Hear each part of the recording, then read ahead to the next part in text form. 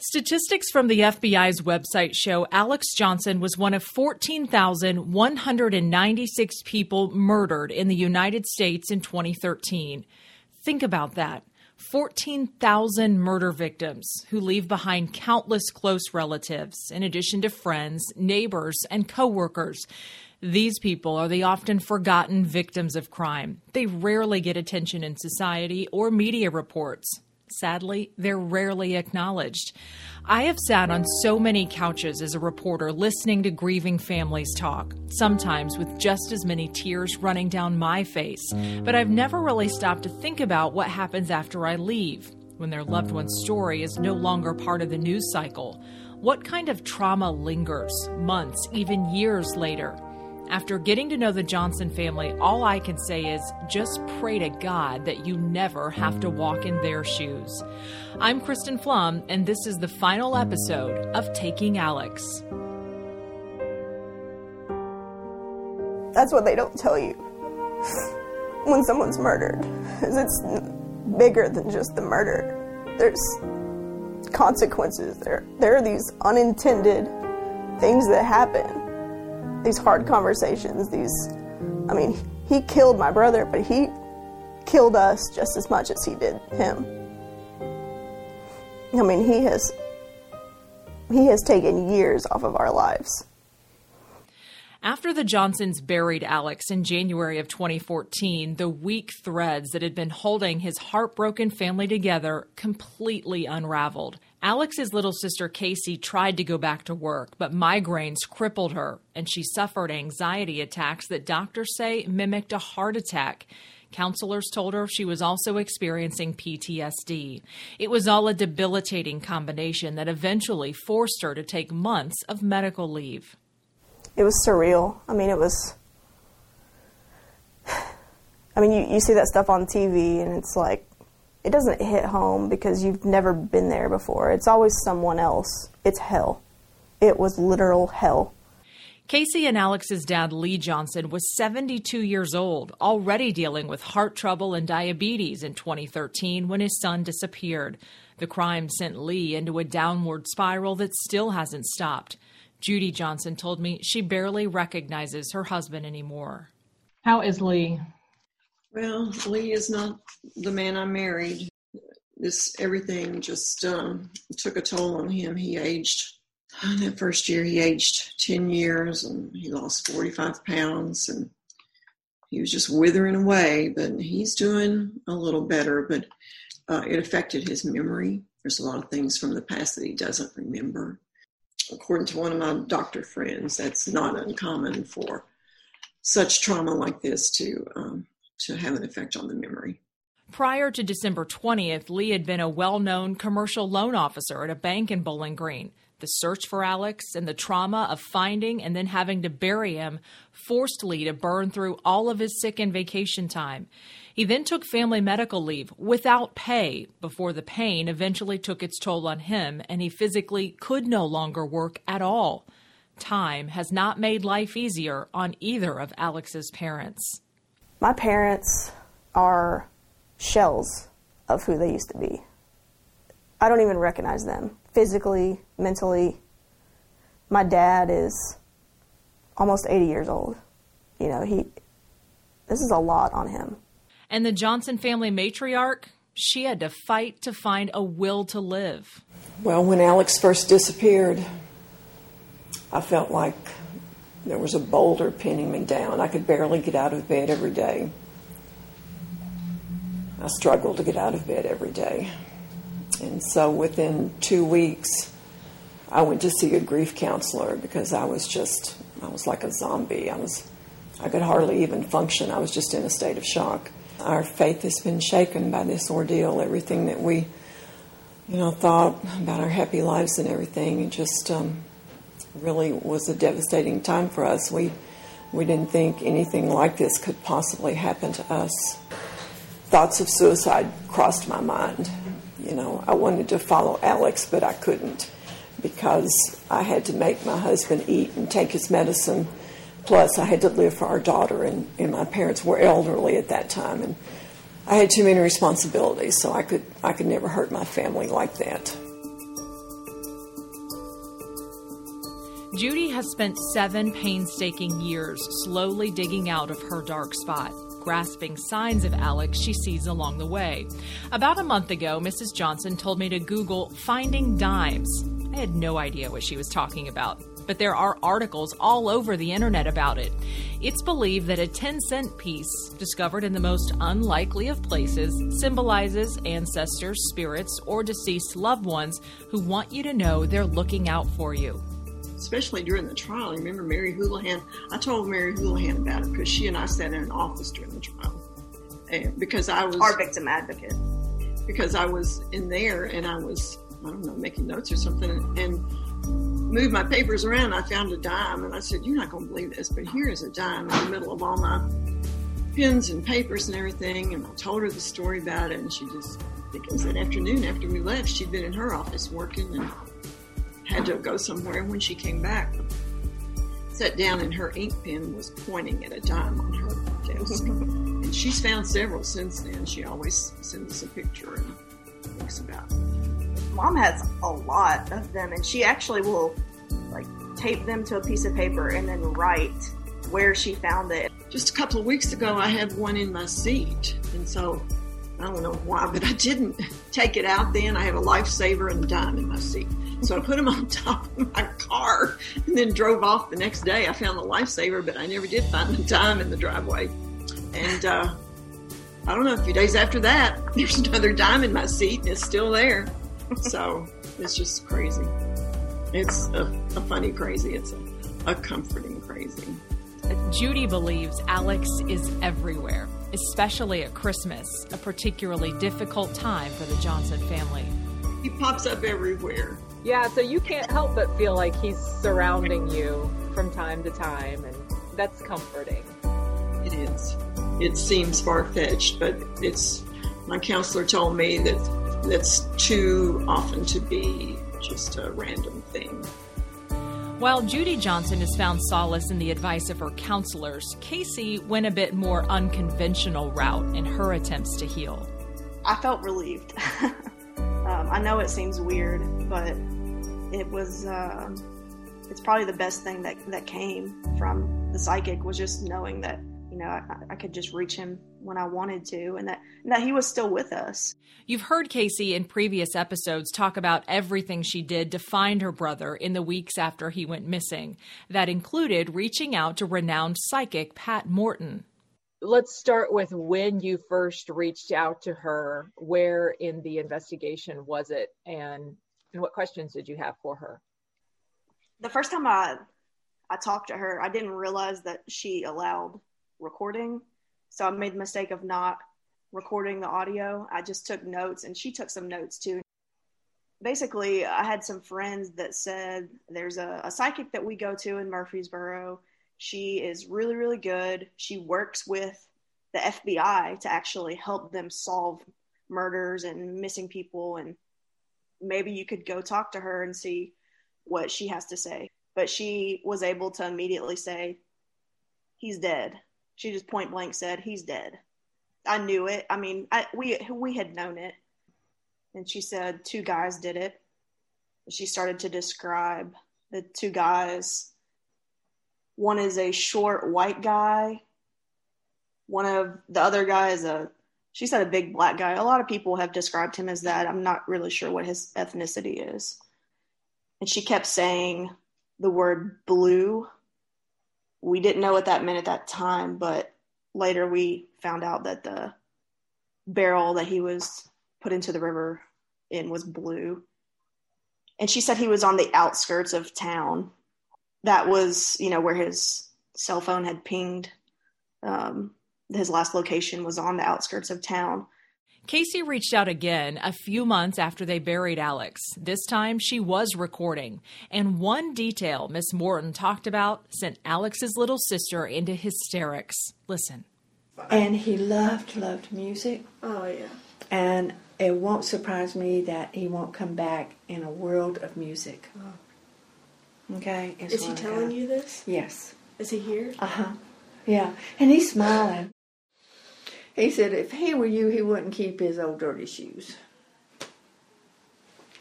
Yeah. Okay? Now that was specific enough that you ought to know I got your brother. All right? So. So crazy. Casey says it was that moment that made her a believer in the psychic, and it came with the comfort of knowing that she may not be totally cut off from her big brother. I would ask a question, and I think I just cried a lot. And so she said, well, Alex says, don't keep my old dirty shoes. I started bawling because there's only one other person that would have known that when we were cleaning out his apartment, my best friend was with me, and I said, I don't know where to begin. What do I do? So I sat down on the floor of his closet, and it was just old dirty shoes, and I didn't know what to do with them. And she was like, well, can you donate them? Do you want to get rid of them? You know, do people want them? And I was like, I don't know, but I'm not getting rid of them. I can't get rid of any. I mean, I can't get rid of any of his stuff. I just can't. I just remember not knowing what to do with his shoes. So put them in a garbage bag. And for that to have been the first thing that he said through her was, get rid of my old dirty shoes. I mean, there's no way she could have known that. But that was just a dead ringer. After all the trauma of late 2013 and finding their way through 2014, the Johnsons tucked away their pain the best they could. In fact, they tell me if they didn't think about the way they lost Alex or face it, the nightmare couldn't keep creeping back into their lives. For more than 6 years, the Johnsons couldn't even bring themselves to go through Alex's old belongings.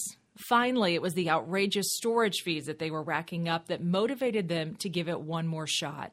It was hard. It was one of those things that if you just don't deal with it, then it means that it's not over. You know, it's just, we had put his stuff in storage in 2014, including his truck. We drove it down the Bowling Green. We put it in the storage lot, and we kind of just left it there. We kind of, you know, every so often we'd say, okay, we need to clean it out. We need to clean it out. And then we would go and start going through his belongings and just be completely overwhelmed. It's just hard decisions, you know, and it's just like, it's reopening that wound, you know, but it was necessary, and it was almost cathartic this last weekend when we were able to clean everything out and say, okay, you know, my cousin, you know, I want you to have, you know, these things that he cared about. This cousin's really into guitars. I want you to take some of his guitar equipment and speaker equipment. You know, just these hiking boots, even though I'm completely, you know, I hold so many fond memories of these hiking boots because he always wore them. You know, we've determined that a homeless person would be better with them. You know, maybe they can find a job where they need boots, and Alex would want that. He would have thrown a fit if he knew that we had paid rent for 7 years to store his shoes and, you know, comforter, his comforter, lamps, clothes. I mean, just stuff that we should have done a long time ago. But until you're in this situation, until you're grieving, you don't really understand, especially such a tragic situation. You know, he didn't die of old age in his bed. He was brutally murdered by a friend right before Christmas. No one will ever be able to make sense of it. There is zero justification for what happened to Alex. The Johnsons' hearts are shattered. They're left with a hole no one can fill. But what they can do is replace awful memories with wonderful ones from the lives Alex touched in his 32 years on this earth. Hi, Kristen. This is Isabel from France. Hey, Kristen and Taking Alex listeners. This is Ben Hayden. My name is Naomi. Hey, this is Allison Benz. I'm better known by the Johnson family as Al Benz. As if the pain of losing Alex hasn't been hard enough, there are those on the internet, through social media specifically, who try and devalue Alex's contributions to this world because of the lifestyle he was wrapped up in his final months. But if you only consider that when you think about Alex Johnson, if you believe that selling weed should be a death sentence, there are people who came out of the woodwork ready and willing to share with me incredible stories of Alex Johnson to discourage that mentality. When I asked people to share their stories, they poured in, not just from Kentucky, but around the world. I will talk a bit about Alex, about good memories. Alex was one of my greatest meets in my life. When I was in Kentucky, Bowling Green, I was an exchange student. My style was awful. I was a teenager and I was dressed like Janis Joplin with big dresses and necklaces and long hair. And I didn't have any friends. And Alex was the first to talk to me and to take care of me. Every time at school, he was waiting near my locker and he was like, "Oh, Gypsy lady, how are you, Gypsy lady?" And one day I told him, "Alex, if you don't want to talk to me because the way I look like and I'm French, that's fine because everybody is looking at you." And he was like, "I don't care. I love you, Gypsy lady." And he was always, yes, caring about others, and even if those others are different, his heart was open for everybody. And that's the best person in the world because he doesn't judge. He's just talking to people with his heart, very honest. Alex seems to have had a soft spot for exchange students. Maybe it's because they shared the same love of embracing different cultures and travel that he did. They found, in a world completely unfamiliar to them, an ally ready to help them navigate the uncertain. I think I arrived to Bowling Green in August 1998, and I was just new when I started school, and I started at Greenwood High School. I think it was within the first 2 months or something that I met Alex, and I actually got in trouble not too long after that. The trouble I got in was that I lived in a racist family. They saw me hanging out with some black people, which they didn't want. So they kicked me out, and the person that was like managing the whole thing, she said she wanted to move me to a different school in a different neighborhood. I told Alex that I was going to move to another school. So he said, "Okay, Marlon, let me help you through this. Let me show you what this school is like." And he took me one day after school and he drove me to that other school to show me what it looked like.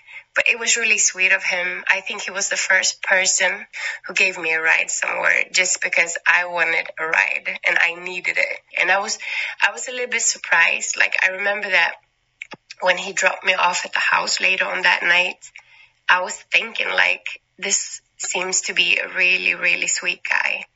He was always that sweet guy from that moment on. I'm Cecilia Kalin. I was Alex Johnson's Spanish 3 teacher in Greenwood High School. When I think of Alex, I think of what a brilliant student he was in my Spanish class. He just seemed gifted. I was quick to use him when other students were struggling with something, I would say, "Alex, can you go help this person, or can you go help that one?" And he always just was so cooperative. Even after he graduated, he came back to my classroom and talked to my students about the advantages of learning a foreign language, and he talked about his experiences in Mexico and what it was like to live there. So I just have really good memories of Alex. From what I've gathered, Alex had a way of opening people's eyes to things and subjects they'd never been interested in. He had a gentle way of nudging them into the unknown. Hi, my name is Ryan Schwank, and I knew Alex growing up. We're about the same age, and our parents are friends. We would often hang out at family gatherings or events. I wanted to share a story of a time Alex traveled to Haiti with his dad and my dad and myself. And this is not a story of what we saw on the island, because a lot of that was just very sad. But Alex brought with him a book, Douglas Adams' Hitchhiker's Guide to the Galaxy. It was the only thing either of us had to read. There's nothing else to do in Haiti, especially in the early 90s. So Alex would grab the book and he would read it in the mornings, and I would read it in the afternoons, or whenever he would leave it alone for more than a second and I could grab it. And we would talk about the book and the funny parts in it. I developed a real love for science fiction on that trip, one that sticks with me to this day. Whenever I pick up a book by Douglas Adams, I can't help but think of Alex and that mutual connection we had with that stupid book, silly book in Haiti. Hi, my name is Pam Sampson. I went to school with Alex from elementary school to high school. And the one memory I want to share, and I remember, was that back in high school, we had a class together. We were both addicted to this coffee candy. I would get them every day, and of course, I would share them with Alex because that was the first thing that he would always ask me for. And every week, I made sure to go get some coffee candy for him, to have for him. He was always happy and always had a smile on his face kind of guy. And I'm going to miss our days of coffee candy eating together. I will miss him a lot. So whether it was over a book, candy, through music, or Alex's affinity for the outdoors, the tall, lanky guy from Bowling Green had a way of uniting people, getting them excited about things he enjoyed. When I first sat down with Casey in October of 2020, she laughed as she told the story of a hiking trip that didn't go as planned for a group of women Alex brought with him. Oh, we would always go to the Red River Gorge. Always. There's a lot of pictures that you took from the gorge. Yeah. He loved it, and he knew it like the back of his hand. He'd done all the trails, all the ones that you don't want to go on. He had taken a friend group camping there, and he thought that he'd picked out an easy trail and a place for them to camp. I think by the end of it, all the girls were crying and and wanting to go home. They had packed bottles of wine. They thought it was going to be like a leisurely glamping trip. Yeah, he took them to the back country, and he didn't understand what the deal was. He was so in shape and athletic. It didn't occur to him that these people were not interested in these, 10-mile hikes to the top of this ridge to to camp. But I mean, he was special. Totally unprompted, when I asked for stories, that one came rolling in from a former girlfriend of Alex's who also laughed her way through the hellacious hike Alex led them on one weekend in Kentucky's Red River Gorge. My name is Naomi, and I want to share one of my favorite memories of Alex. Has to do with going hiking, camping at the Gorge, which is totally an Alex thing. And it involves a group of friends that we all worked with at Buddy's. He, obviously was a huge hiker, camper. I mean, and I could not be more opposite. I am just sort of the most girly girl you could ever encounter. Obviously, it was a big love of his, so I definitely tried to embrace it. And I will never forget, Alex decides, okay, I'm going to take you all on a hike. And, he knows, or knew, so we thought, that if we were going camping, we were going to bring, our chairs and all of the comforts that we wanted, the big bottles of wine and, all of that. We sort of assume that that's kind of what we're doing. We're going to park, we're going to walk a short distance, and then be at our campground. Little did we know Alex had something very different in store for us. We get there, we get to the gorge, and we start walking. And, it's a little hike. We're like, okay, this isn't bad. This is good. So we kind of go on this first little hike, and he's like, oh, no, we're not staying here. This was just like a little hike I wanted to take you all on before we go to the actual place. So we start walking, and pretty quickly I realize, as we're going completely straight up, that this is going to be a little more difficult. And we're all, everybody is uncomfortable because, again, Alex is the only one that is prepared. I mean, he has his hiking stick, and he has his legit hiking backpack thing that we trusted that Alex knew the caliber of people that he was on this hike with. I remember being like, Alex, where the heck are we? This is how much further are we? And there just panic kind of sets across me because I'm like, what? And Alex is just jolly old Alex, he's whistling and trying to talk and keep us all motivated. And slowly just throughout that hike, meltdown after meltdown. Of course, I'm the nagging girlfriend at this point that's I can't believe you would lead us up here. None of us know what we're doing. Da, da, da, da. When we finally made it to where he wanted to take us, it was completely obvious why he wanted us to go to that spot, because it was literally the most beautiful place. And it was stunningly, breathtakingly, absolutely the most beautiful thing. You just felt like you were in the clouds, in the sky. We had the best time. That was Alex in his element. And that was just the love. I feel like the love of his life was being in nature and being with nature. That's just will always be one of my favorite memories of Alex. I really appreciate Alex's love for nature, and I appreciate that he really opened my eyes and obviously the eyes of so many others to the beauties that nature really possesses. Alex loved nature, and if he were still around today, he'd be crisscrossing the globe, taking in every inch of this vast planet. There was still so much to explore, so many memories to be made.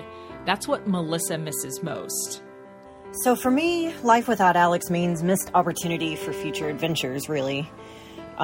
He had that infectious spirit and insatiable lust for life that, having a friend like him throughout the years, he always told you could do anything you set your mind to. Eventually you started believing that, even if you yourself questioned it. If somebody had told me 20 years ago I'd be living aboard a sailboat, chasing dreams, I would have told them they were crazy. And all along, Alex would have been that one person nudging me to go for it. If it challenged the status quo or the norm, he was the first in line to give it a shot. And the reality of his being taken too soon is, he never gets to experience the joy of sailing with us. It's a sport I know he would have loved. Many quiet nights on the water. If it's just me sitting on the deck, or even if we're on an exciting sail, my thoughts always circle back around to Alex. He gave me that gift of learning how to conquer my fears and overcome those personal setbacks. In short, he gave me character. He's that friend everybody needs and that I was lucky enough to have. Every Christmas season, I am heartbroken as I am reminded of the tragic events that happened to Alex. I remember him as a boy, so energetic and curious, willing to take the path less chosen. He wanted to make the most of his time. I miss him.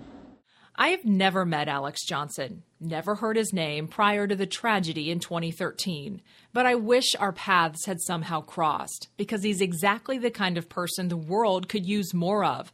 Those who lead, those who don't just talk the talk. They make life better for those around them. Just ask Elizabeth. Alex and I met at Transy through mutual friends. One thing I loved about Alex was that he was so kind and generous and thoughtful to everyone. It didn't matter where you came from, what you did, what your financial situation was. He was good to everyone. And he wanted to help others all the time. I had an internship at Kentucky Refugee Ministries, and when we had a Spanish-speaking family relocated to Lexington, he would spend an entire Saturday with me and the family riding around on the public transportation system in Lexington, teaching them how to utilize it and where everything was, how to get to work, how to get back home, how to get to the grocery store.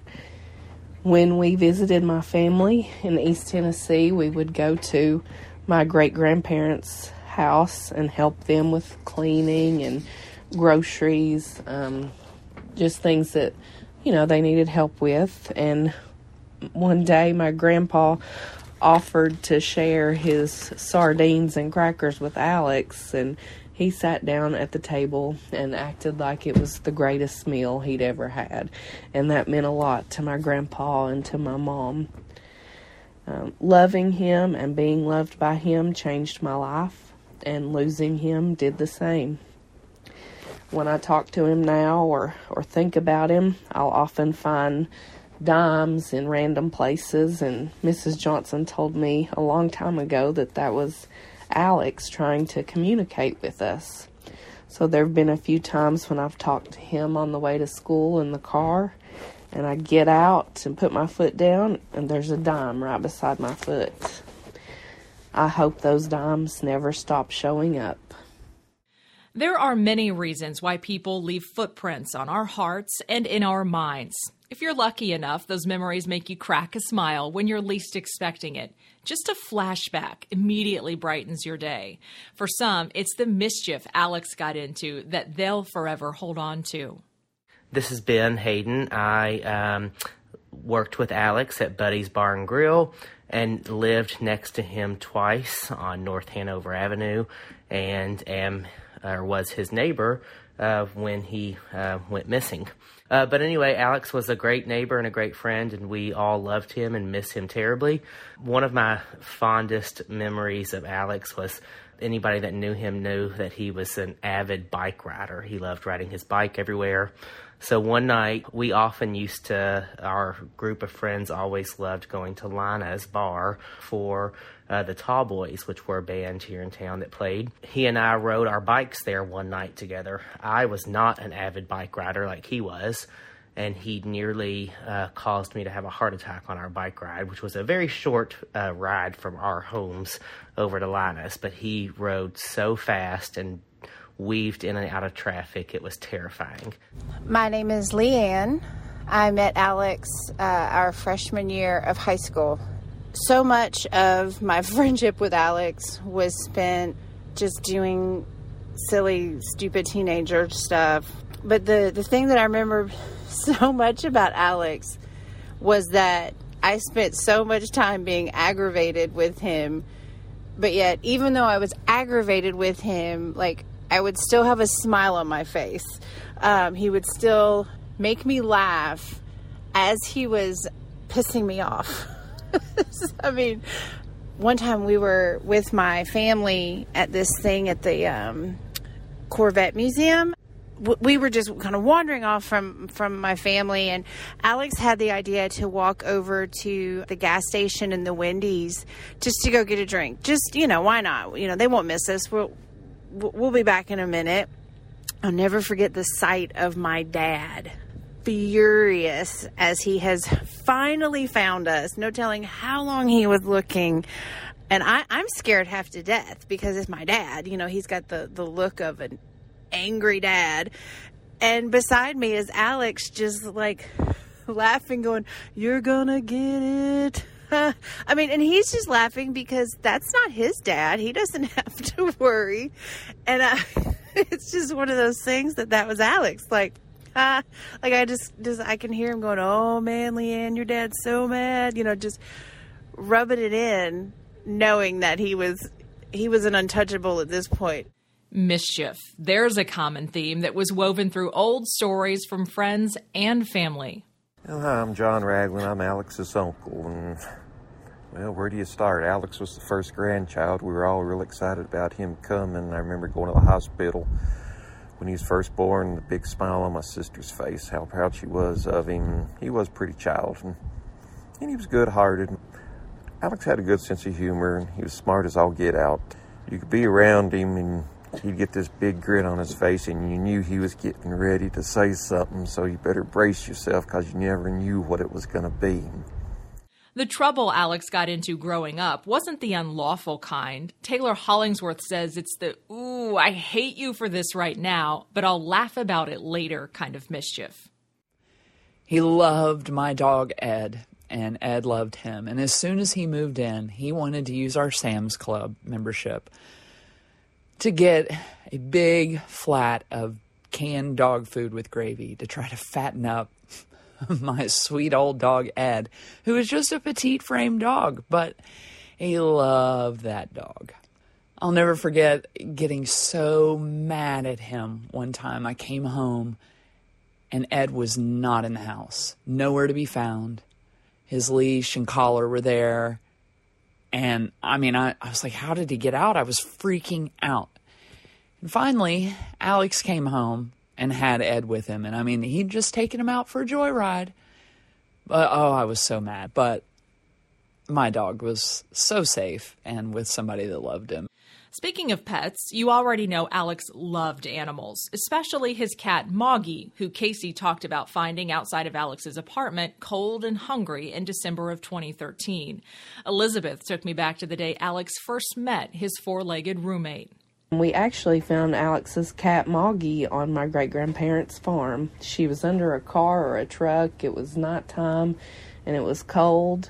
And she was just a tiny little kitten, and we took her home to Lexington, and now she lives with Mr. and Mrs. Johnson. But Moggy had to share her space with another love of the Johnsons. Orion was added to the family shortly after they lost Alex as a way to cope with his death. We actually got Orion. He's an Australian Shepherd. We got him as an emotional support dog. He was the reason I got out of bed in the morning, because I had to let him out to use the bathroom. I had to get up and take care of him and play with him. And, he started to become our reason for living, honestly, just because we needed to take care of him. But he also understood, his emotional IQ is very high. So, my dad would be crying and he would jump up on my dad and, get on his chest and lick his face. And, it's hard to cry when you have a dog that's doing that. So, I mean, he was one reason that we're still here. He did more for us than all the psychiatrists and counselors put together. And if I believed in reincarnation, a person's soul into an animal, I would say that he was Alex. I'm serious. As a matter of fact, Lee calls him Alex sometimes. Alex Johnson would have turned 40 years old January 16th, 2021. His family can only smile and imagine what he would be doing now. I just know he would have been successful no matter what he wanted to do, whether it was running a butcher shop. He had talked about doing that with some of his friends. I know he would have done a great job. He was so good at being a chef, so good at just, being with the public and anybody that he encountered. I know it would have been successful. Family-wise, I feel like he would have been settled down, and I feel like he would have had his own kids now, which is a really hard thing to talk about, because I wanted to be an aunt so badly, and he wanted to be a father so badly. He loved children. They loved him, and it just breaks my heart knowing that, he never got that chance, and my parents, they didn't get the opportunity to have his grandchildren. Our last name, our family tree ended with him. So that, the name is not being passed on anymore. Still have a hole in my heart. I miss his gangly body because he always hugged me, and he was always so skinny, I could almost feel his ribs, but just those huge bear hugs that he always had for me, that's what I really miss. And that laugh. But I just miss him so much. Everyone does, Judy. And whether you or Lee or Casey realize it, there are dozens of people quietly admiring your strength and resilience. Alex left a footprint, and you have provided a blueprint in navigating a world that is cruel and often unfair. Hopefully this episode proves the army that you have behind you, a force to show you that you will never walk alone. A wonderful life was stolen so early. I can only imagine the things that Alex could have done from then to now, the success that he could have right now, and it was stolen. I just want to say that, Alex, you are so loved and you are so missed.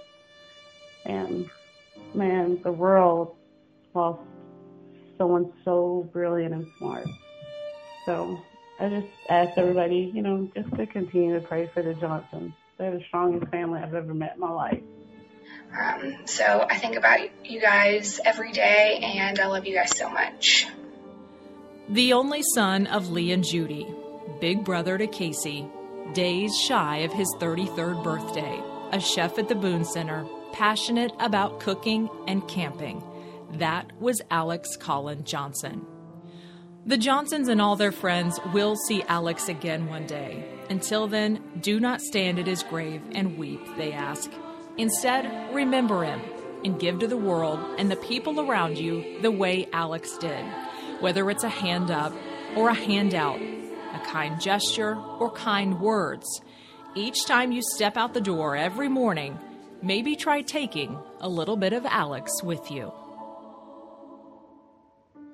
Just wanted to thank you for your hospitality, all your generosity, the good time that you showed us, and I hope to make some more in the future.